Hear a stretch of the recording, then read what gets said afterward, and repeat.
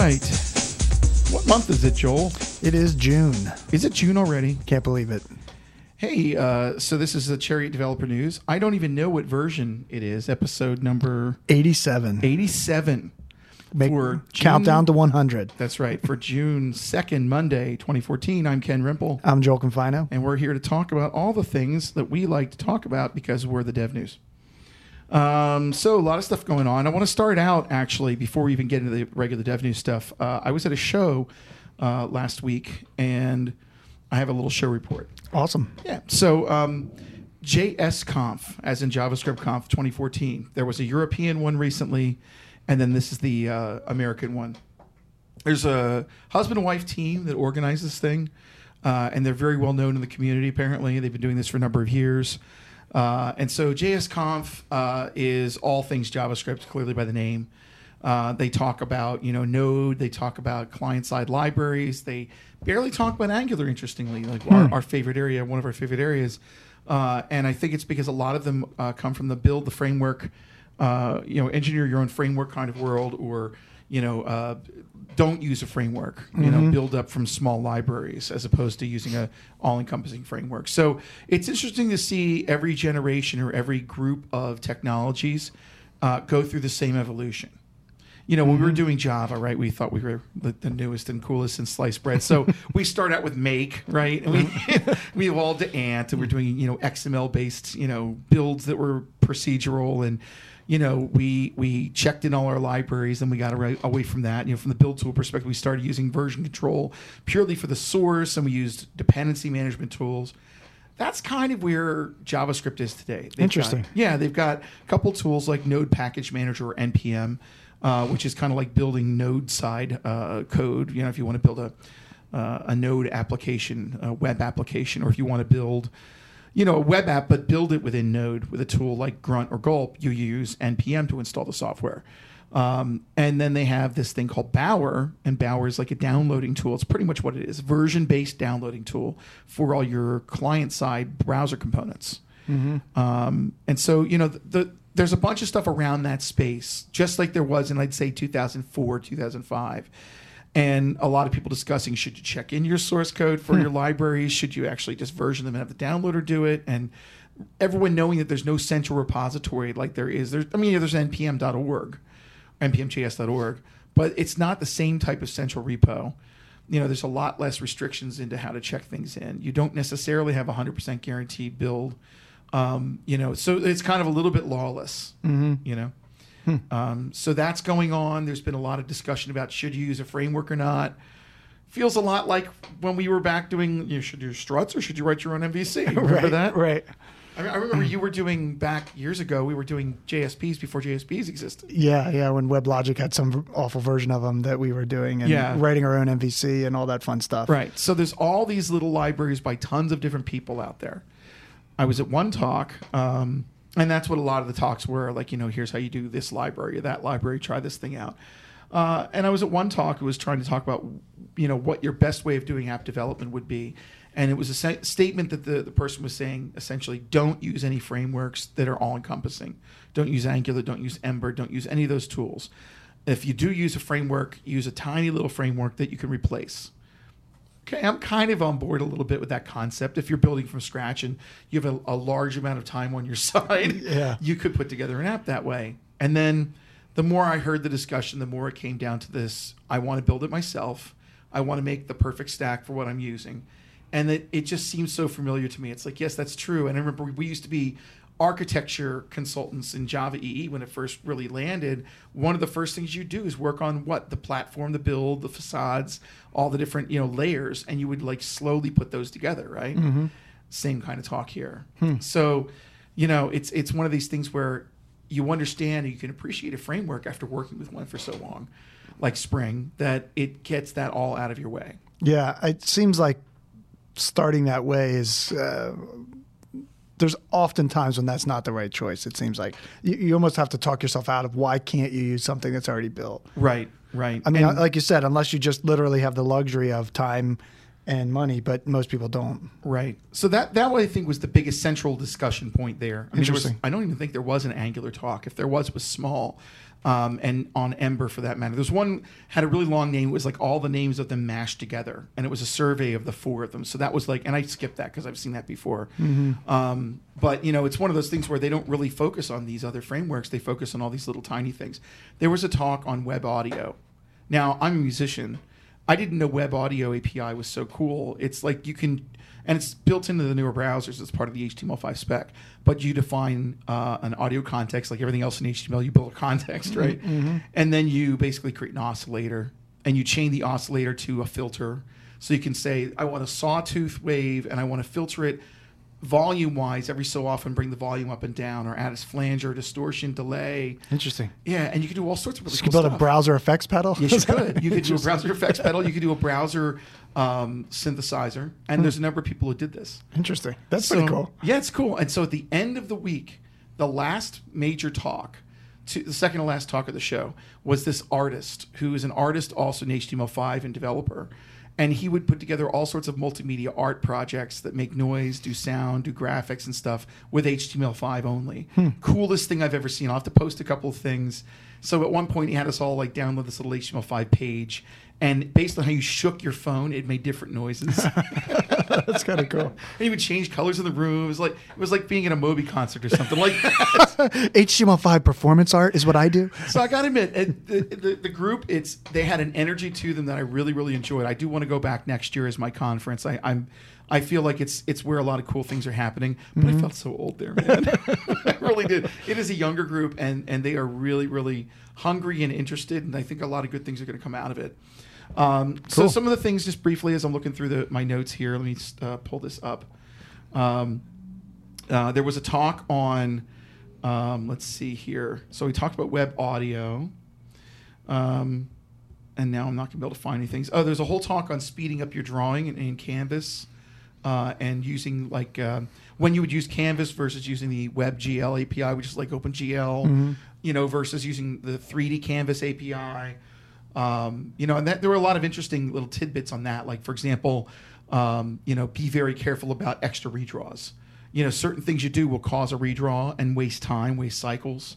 So if you're writing a game, this is a really good session to be in. I don't write games, but immediately on the plane, I'm like, how can I get a sprite to animate? Let me fire something, Then there was a talk on doing massively parallel processing with Node. Node itself is single-threaded. So, you want to get everything to process quickly and get out of the Node's main thread, right, and do callbacks. But they were doing, for example, using the cloud and having them connect with some sort of, it looks like the library they were using was ZeroMQ. Oh, okay. Yeah. And they launched a bunch of Node workers in ZeroMQ, and they each ate processes and fed back. Got it. So that was pretty cool. Along with learning about this thing called forism. Forism is that you can play a number, or you can play a word game with numbers. So you could say, the number 13. Well, how many letters are in 13? And you say it's THIRTEEN. It's like 7 or whatever. And how many letters are in 7? It's like there are 5. How many letters are in 5? 4. And you always end up at 4. That's really funny. Yeah. So there's this website called forism.com, and that was one of the funny things he talked about. Then someone had a nice long talk about modular development with JavaScript. One of the things they're doing in JavaScript 6 is they're getting a module system that really works on the browser side. Yes, that looks good. It looks very cool. ES6 modules. So have you heard about the project called now I won't be able to find the name of it here. Come on. I want to call it NPM.js. That sounds like it's the right one. Yeah, here it is. It's called JSPM.io. Okay. No. JSPM.io lets you use the ES6 module loader syntax. They give you a polyfill in the browser, and then it uses the ES6 module loader semantics. And it's a GitHub project you can install. And then you can do all the JavaScript 6 stuff. So you can use the system.import methods, and you can use an export function, things like that right away, even now. The Hadel team, we were hacking with some of that with Broccoli, I believe, follows some of that. So there are some, I think, implementations where it's not out yet, but they just, like you said, they follow the syntax. Right. So when it is out, you'll be able to automatically use it. So and then in the browser, if you do a JSPM install, for example, let's say JSPM, it's kind of like NPM. JSPM install Bootstrap. Then some of these libraries have short symbol names. Things when you do require, you just say require quote Bootstrap in the browser, and then it's almost like you're dealing on the Node side, which is really kind of cool. So anyway, that was really neat. There was someone who talked about immutability. You know, the age-old talk of immutability in JavaScript. And talk about even in JavaScript today, you know, if you use an array and you add to it, you get a new array back. You know, there's things that happen behind the scenes that you don't know about unless you pay attention to them. So that it's always been kind of working towards the same kind of immutable data structure concept. You modify a string in JavaScript, it's going to be another immutable string that gets returned. So. It's interesting because you think JavaScript and you don't think immutable. The first thing that's come to my mind is not immutable. Right, exactly. It's incredibly malleable.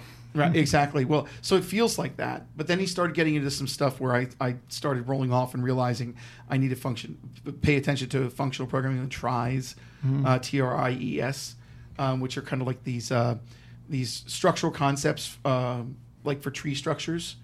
And so I know Scala has tries, and so does apparently JavaScript. So there's a library you can get to do this bitmapped vector try and all sorts of cool stuff. So that went way over my head.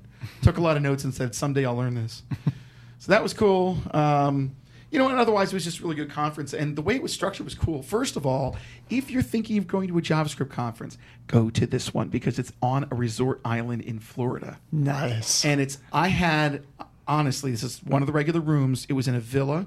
I opened the door, my sliding glass door, out to my balcony facing the ocean. See, these people are smart. They're really smart. And they had parties every night for everything. They made it so that the first day was an event day for talks. The second day was a free day. And they had a bunch of activities. And the third day was another day of talks. Oh, that's really smart. I like that. I like that having the in-between day. Because, Yes. you know, the truth of it is your company's going to pay for you to go to a conference. So give you a little extra time to hack, to recover. And that's all what this was. So, for example, the people who were the salespeople, they clearly set up the golfing tournament for them. And all of us geeks showed up at, like, there was a Node Copters event, so we all flew a bunch of AR drones. So that's what I got. That's cool. I sat down with a guy from Red Hat. I want to do a shout out to him, Ian Hands. So Ian Hands knows our buddies Lincoln Baxter and those guys there. And so he and I sat down and we sat at the same table and we said, let's work on a drone. So we actually made it so that the drone's camera would see the color of the ball that you had. You click on the video signal. He was sampling the signal, picked up the RGB color underneath the cursor. And from that point forward, he would send me left and right, like course corrections. That's crazy. I put together like actually Node has a MVC framework very similar to Rails called Sails. So I installed Sails just so I could get a quick MVC controller. Yep. And I had a controller that would take inputs like up, down, left, right. And then I had an autopilot, and it would feed awesome. And he was calling this thing. It was so cool. He was calling this thing like 20 times, 30 times, 100 times a second, depending on what it can handle. And it was doing course corrections in real time. You could get the drone to fly. He'd walk around the beach ball, and this thing would go, and you could put it forward, and it would chase him around the room. It was great. Fire Hellfire missile. Exactly. I wanted to do that. So what I came out of was, yes, great place, wonderful, people, great place to visit because, Amelia Island is right next to Jacksonville. It's beautiful beaches and everything. And I want a drone. So I'll post in the show notes, I'll post a video for YouTube of what we did for our drone. It's pretty cool. Nice. And I'm going to put a blog post up, which I'll announce next time, which is kind of my summary of JSConf. ETE 2015. Each one comes with a drone. Ooh, that'd be awesome.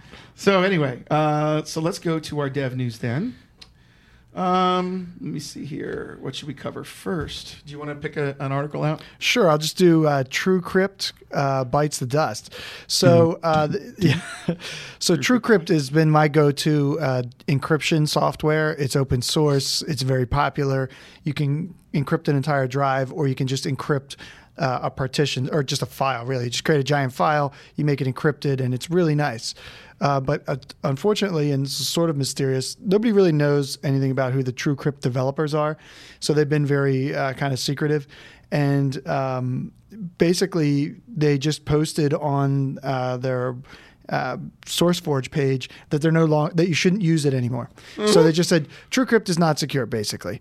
And I think what the internet's sort of making of this, and what I think is probably true, is not that there's actually known vulnerabilities in it. It's just that they have decided to stop stop actually maintaining it. And so they're saying, hey, look, now that we've stopped, it truly is not safe to use it because anything that comes out, we're not going to be fixing.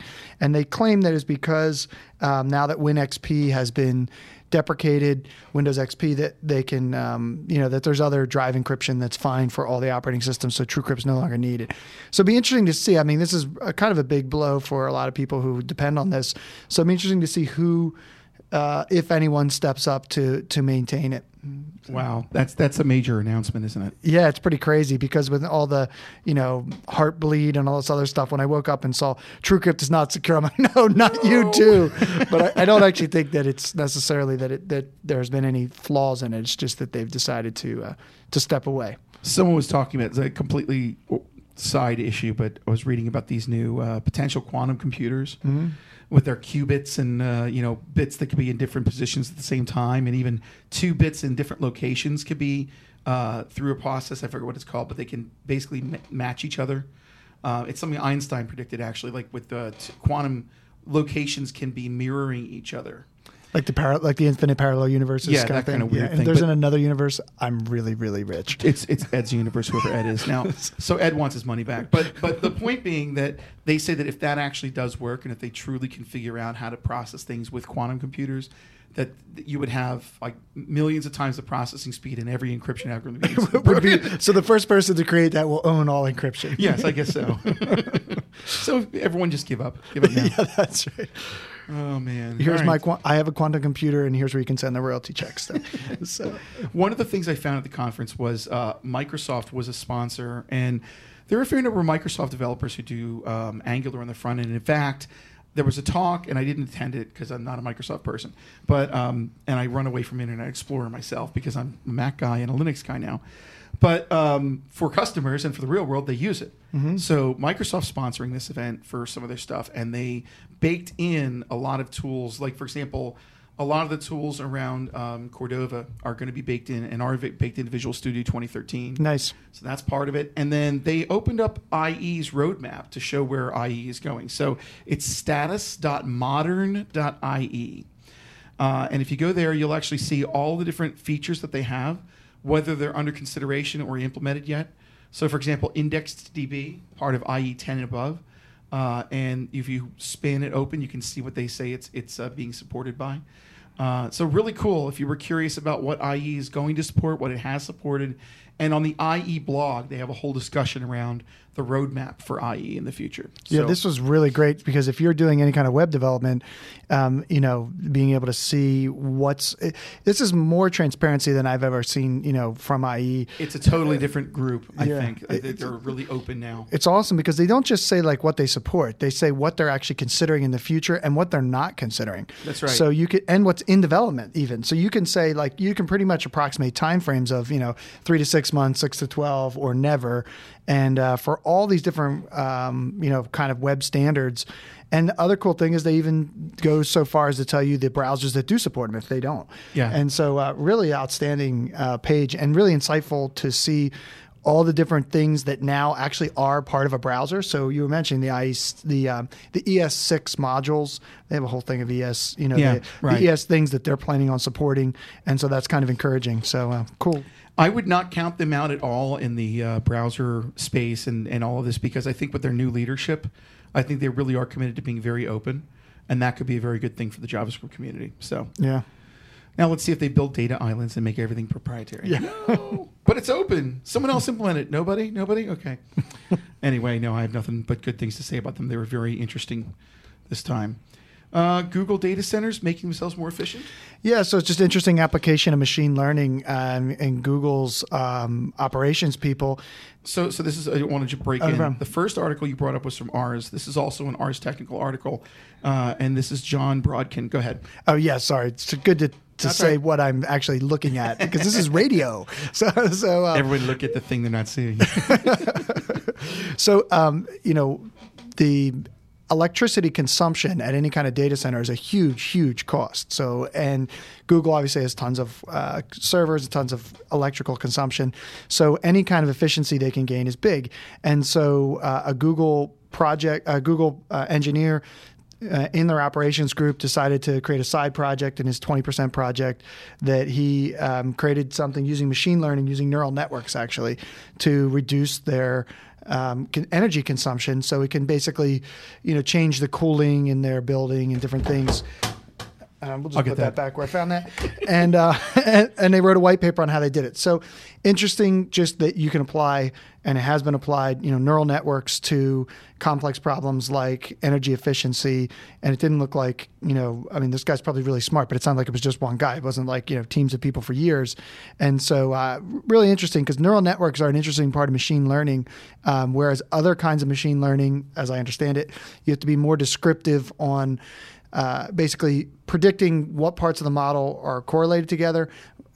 In neural networks, it's sort of more self-discovering. So you can you don't have to have as much intrinsic knowledge of the model that you're working with. You can kind of point it at data sets and discover things that you really didn't actually see the correlations between, basically. So, very interested in using neural networks for complex problems.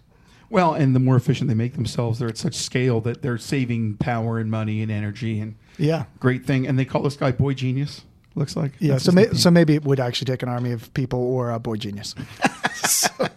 I knew it. Hey, this just in, since it's WWDC, we have 2 people there. But that's not where we found our information out because otherwise we'll never get to go again. This is on Ars Technica, I can't say the word, Infinite Loop. Since we're on the Ars kick, we might as well call this Ars podcast. The Ars review. You're going to sue us for that. OS 10 Yosemite is the next version of OS 10. Big UI overhaul. Nice. So that's really cool. It looks like it got the flat UI for the start bar, translucency, a menu with dark mode. It's dark menus. I don't know. iOS typography. Okay, I switched to Linux just at the right time. Spotlight with its own launcher, iCloud Drive with, it looks like the iCloud folder. I don't use iCloud, so. So it's going to be like Dropbox? Yeah, everything bar.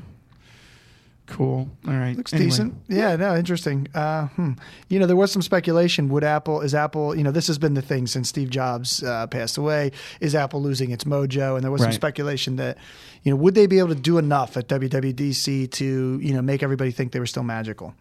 I don't care one way or the other, but I like Apple a lot. I mean, I don't think they have to hit it out of the park every single time to still produce quality stuff. But they're under a lot of pressure. They're sort of victims of their own success. That is correct. All right, moving on. We'll check back again before the end of the show. I'll have another breaking news article. Let's see. Cordova being delayed. Hey, speaking of, there's that article. Yes. The Register, Neil McAllister at TechEd 2014, 12th of May, which apparently is their big show. I know TechEd is their big show. So at their conference in North America at Houston, Texas, where they counted down, they basically have preview tools and it's multi-device hybrid apps for Visual Studio 2013 CTP. But basically it's based on Apache Cordova, which used to be called PhoneGap. And PhoneGap is now the big project around Cordova, which is the completely open source product.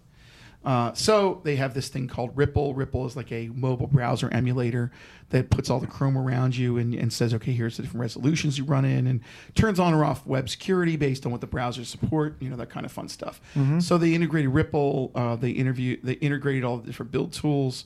And of course, it's for people who do .NET and things like that. Kind of a big deal, I guess, for Microsoft to integrate with Apache software. I mean, those two didn't used to play along together real nicely, Yeah, that's true. It's very true. I think it's mostly also because just if, you want to make sure you have the mobile web apps covered because that's just a quick way for people to get their enterprise apps online. Mm-hmm. And, if you get more people doing that on Windows Mobile, maybe you'll have some market share. I don't know. Yeah, it's a nice boost for Apache, I think. Yeah, can't hurt. Go Cordova. All right. Hey, here's another fun thing about distraction. Hey, Joel, what are you doing right now? Surfing the web. I'm distracting you from that. So it turns out, it says here, this is in NewYorkMag.com, Science of Us, and this is from April, but I found it was fun. Melissa Dahl says, I quote her, "This week's insight, even the teeniest distractions can seriously throw us off. One recent study, and she links to a study, found that interruptions as brief as 2.8 seconds were enough to more than double the number of errors study participants made on a given task. Wow. Yeah, how many times have you been interrupted in the middle of a really deep thought and you were completely blown for like a good half hour? Oh, yeah, I hate that. I do. Yes. And, it's like you get the guy comes up, and I've been guilty of this. Hey, buddy. I know. You want to go to lunch? And the guy's just like... It's like the biggest reason why everybody should have an office with a door. With a door, yeah. And a lock. And on the outside. So it means basically it's not just a phone call that counts as an interruption, just the ringing counts. Even if all you want to do is find your phone and shut it off, said the study's lead author, Michigan State University University psychologist Eric Altman in an email. So read that one, see what you think. I'll post a link to it at our show notes, which are at chariotSolutions.com/devnews. Next up on our list, hey, guess what? The current patent row is solved. Nice. Between Apple and Google, but I heard there was another one. I seriously did. Really? Between Apple and Google? I heard there was some new lawsuit firing up. But Apple and Google have agreed to dismiss lawsuits they brought against each other over technology patents. Good. This is as of bbc.com/news. And what's the date on this? 16th of May. Let's see. Apple and other firms that make phones using Google's Android software filed dozens of lawsuits against one another. That's always nice. Now, in California, early this month, Samsung lost $119 million for infringing on 2 patents. Yeah, but how much did Apple pay in lawyers' fees? I mean, honestly, this has got to be costing him way more than $260 billion? I don't know. Yeah, I want to be a lawyer for the patent industry. So anyway, that's something interesting. But I did literally hear somewhere that there was another one firing up. So if we find out about that, you'll be sure to hear it on the Dev News. Now, here's another cool thing. We talk about peering and, companies having to get involved in peering. And, whatever the situation is, Google is also a fiber provider in some places, right? And it has a lot of dark fiber, but it's starting to roll out real fiber in different locations. So they have, they've decided to talk about in a blog post apparently it's a website called googlefiberblog.blogspot.com. Since why not? You've got Blogspot, put your own blog out there. It says behind the scenes with Google Fiber, working with content providers to minimize buffering. We'll post the link to this. And so they do a lot of last mile internet, and they work with services like Netflix. But apparently they do not have to pay for it. They basically don't do any paying deals. In the post, this is a quote from the post. We also don't charge because it's a win-win-win situation. It's good for content providers because they can deliver really high-quality streaming video to their customers. For example, because Netflix co-located their servers along our network, their customers can access full 1080p high definition. And for those who own a 4K network TV, Netflix in Ultra HD 4K. I want to move there. Yeah. It's good for us because it saves us money. It's easier to transport video traffic from a local server than it is to transport to thousands of miles. But most importantly, we do this because it gives fiber the fastest, most direct route to their content. Interesting. So it's an interesting take on that, where they don't charge for it, but they still recognize that co-location makes a lot of sense. So right. I think it's totally a good compromise. It does mean that if you don't have the money to put your content co-located, that you're still going to suffer, right? If you don't, whatever the requirements are for co-location, you would have to participate. So it's not like saying nobody can co-locate, but I think it's sensible because otherwise you're basically, in the name of net neutrality, making everybody kind of suffer if you've got like Netflix, which is using up like 30% of the internet's bandwidth. Yeah, so they don't charge. So what it is for co-locating, I guess that's peering, right? Yeah. For the peering, they don't charge for that at all. Right. They kind of just say like, we'll give you a rack or something. Right, exactly. I don't know what that exactly means, but yeah. So interesting. So yeah. What do you do if you're Joe's, video service? What do you do? Right. Joe owns a lot of things in this podcast. So interesting. So yeah, and of course there are billions and billions of dollars of profits coming in from advertising. They can afford to do this. No, I think it makes sense. I think it's a good model, and maybe if Google becomes a bigger player in this, that'll kind of be other people will sort of adopt that. Yeah. Yeah. All right. Hey, this is kind of interesting. Keith Gregory has a blog article out, and I saw another one, and I apologize, Charioteer. I didn't have time to pull the other one in, but I will for the next week. But this is from blog.kdgregory.com. Keith is one of our consultants. Is that SSD really helping your build times? So, if you're thinking of getting an SSD, it's going to speed up all your development process. Looks like, and I apologize to him in advance, I'm not giving him the justice I should. I'm quickly flipping through the article.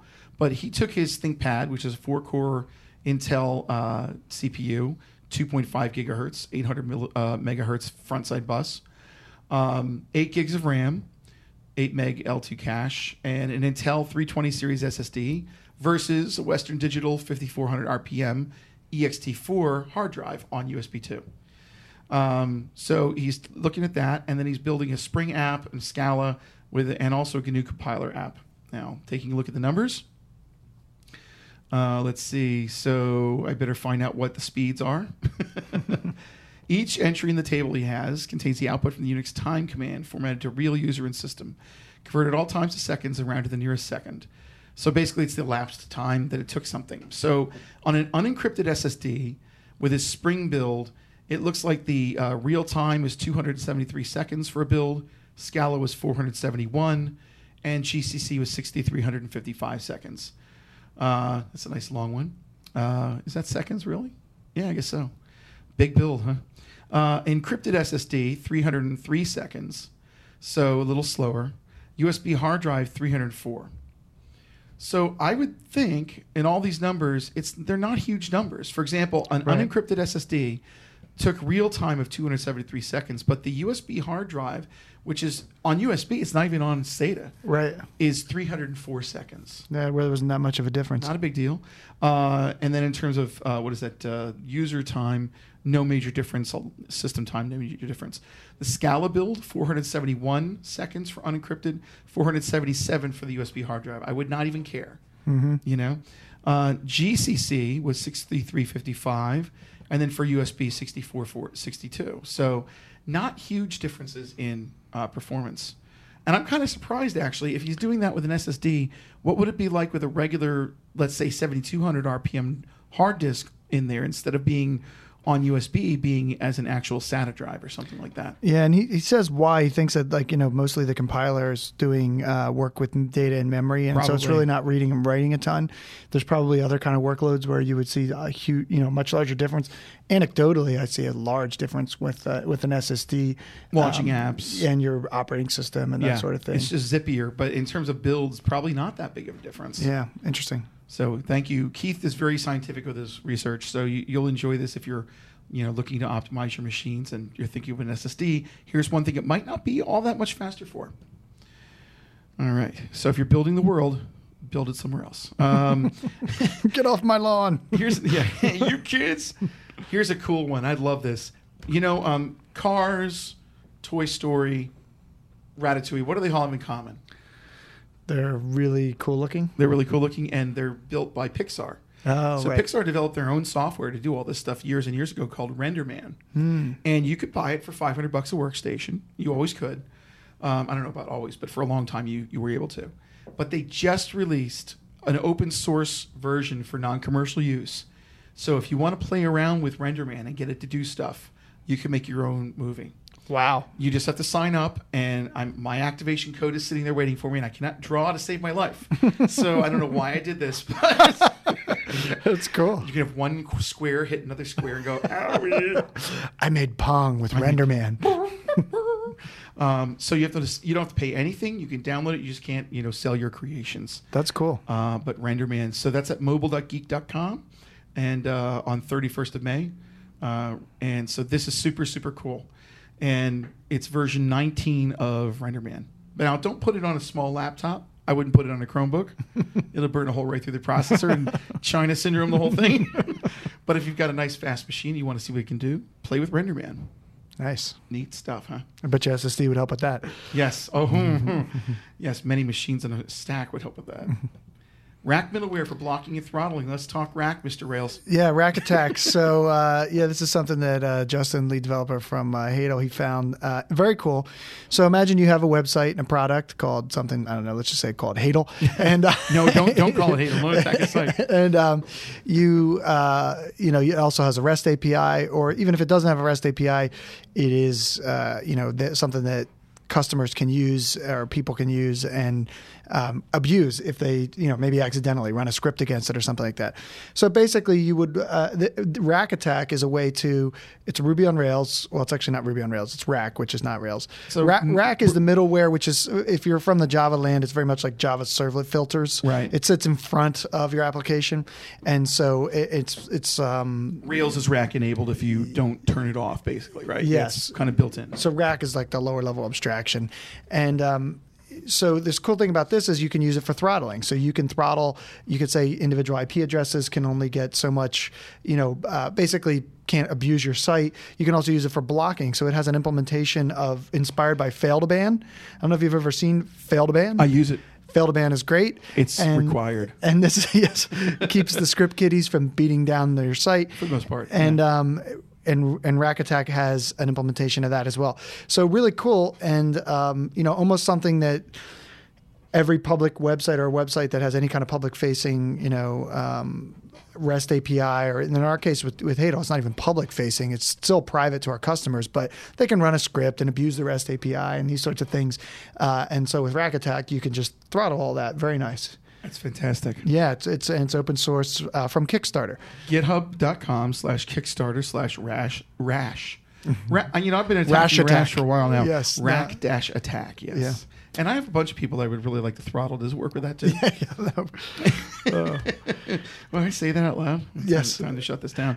One more. And the other one is Renito, I think how you say it, renito.com. Yeah, Again, also from Justin. But this is a Markdown-powered knowledge base for Node.js. So imagine you have a bunch of Markdown files. Where do you live? And it's a flat file CMS. So basically, rather than having a bunch of, basically the thing with WordPress is it puts all your content in a database. That's kind of a bad design decision on their part. I mean, we use WordPress for stuff, but it makes it slow as dirt is the bottom line. And it's kind of painful to use.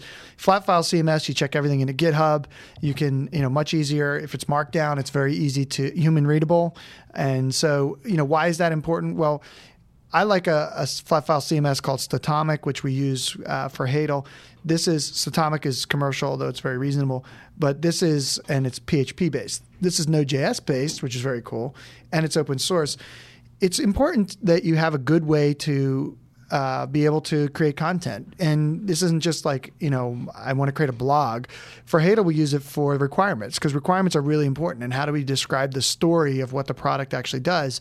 And if it's hard to manage, or if it's in some kind of giant 1,000-page Word document or something that's awful, that really impedes your work.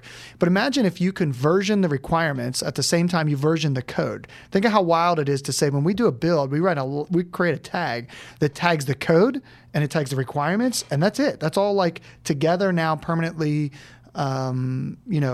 linked and archived in the history of our version control system. Sweet. So being able to version requirements as files along with your code is a big win. I think it just makes development and requirements more in sync, where often those two worlds are, kind of at odds.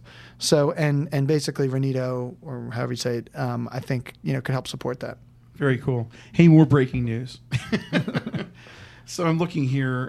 It looks like we've got, I don't know if this is a new iPhone that they're talking about. I probably should look as I'm digging along here. But they're talking about some new APIs. Let me see here. Come on, get to that point. Looks like a new bezel, so it must be a new phone. Yeah, maybe. Come on. New keyboards, so you can do swipe for input on an iPhone keyboard.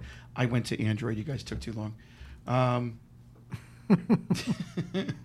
And not all of us did. Note to self. Yeah, they're talking about, I guess, iOS 8 here. That's what they're talking about. So yes, iOS 8 has been announced, and we will have to have a discussion about that on the next Dev News. But for now, I have to go, and so does Joel. So that is our Dev News. 87, you had said, my sir? Yes. All right, 87 it is. So that is for Monday, June 2nd, 2014. If you would like to subscribe to Dev News and you found us randomly, go to charitesolutions.com/devnews and subscribe, or go on iTunes and search for it. And I'll always say this. I keep forgetting to put us in the Play Store, but I will do so at some point. But that's it. So for feedback, tweet it at TechCast, or I'm at KRimple, and you're JP. What are you? Jay Confino. At Jay Confino on Twitter. Or you can email us at techcastfeedback@chariotSolutions.com. And so for the Dev News, I am Ken Rimple. Joel Confino. Wait a minute. We have to talk about that for a second. This is how dumb I am today. This is what going to the island for a week does to you. No problem, man. I am, and I pointed to you, and you said Joel. I'm Ken Rimple. I'm Joel Confino. And next week I'll know who I am.